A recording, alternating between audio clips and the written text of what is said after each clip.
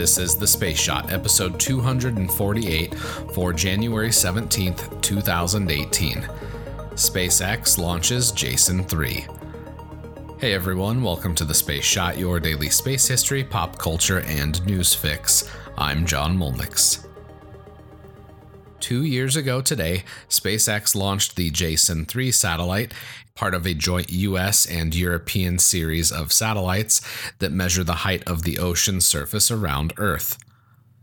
Jason-3 carries numerous instruments, the prime one being a radar altimeter that measures sea levels, wave heights, and wind speeds.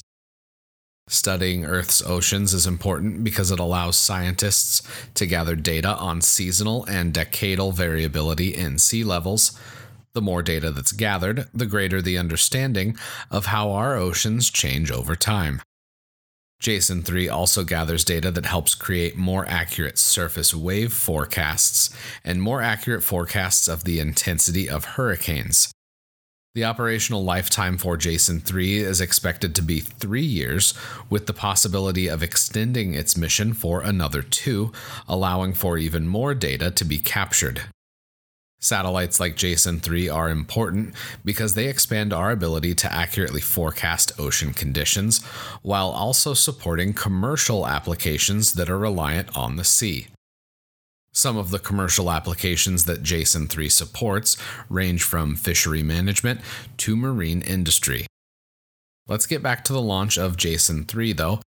SpaceX tried to land the first stage of the Falcon 9 on the autonomous drone ship, Of Course I Still Love You.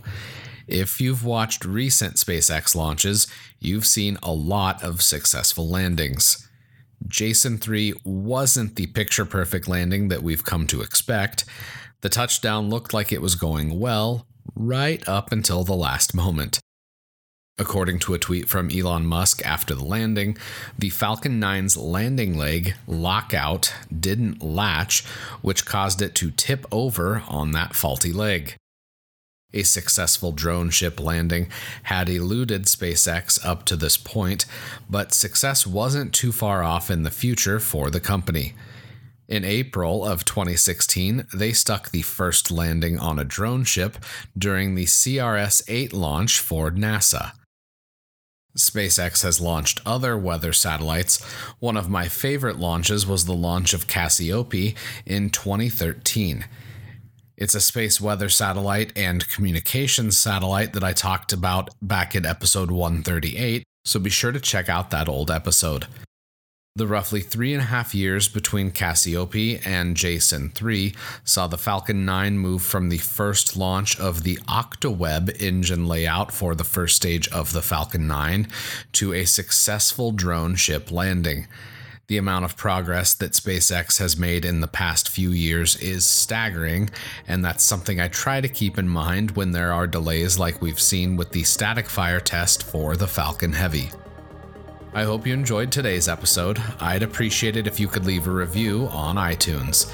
If you leave a review, screenshot it and send it to me at John Molnix, pretty much everywhere on the internet, and I'll send you a Space Shot sticker and a little thank you. Also, make sure you hit the subscribe button, that way you don't miss any of the daily episodes. As always, the show notes have more information on today's episode.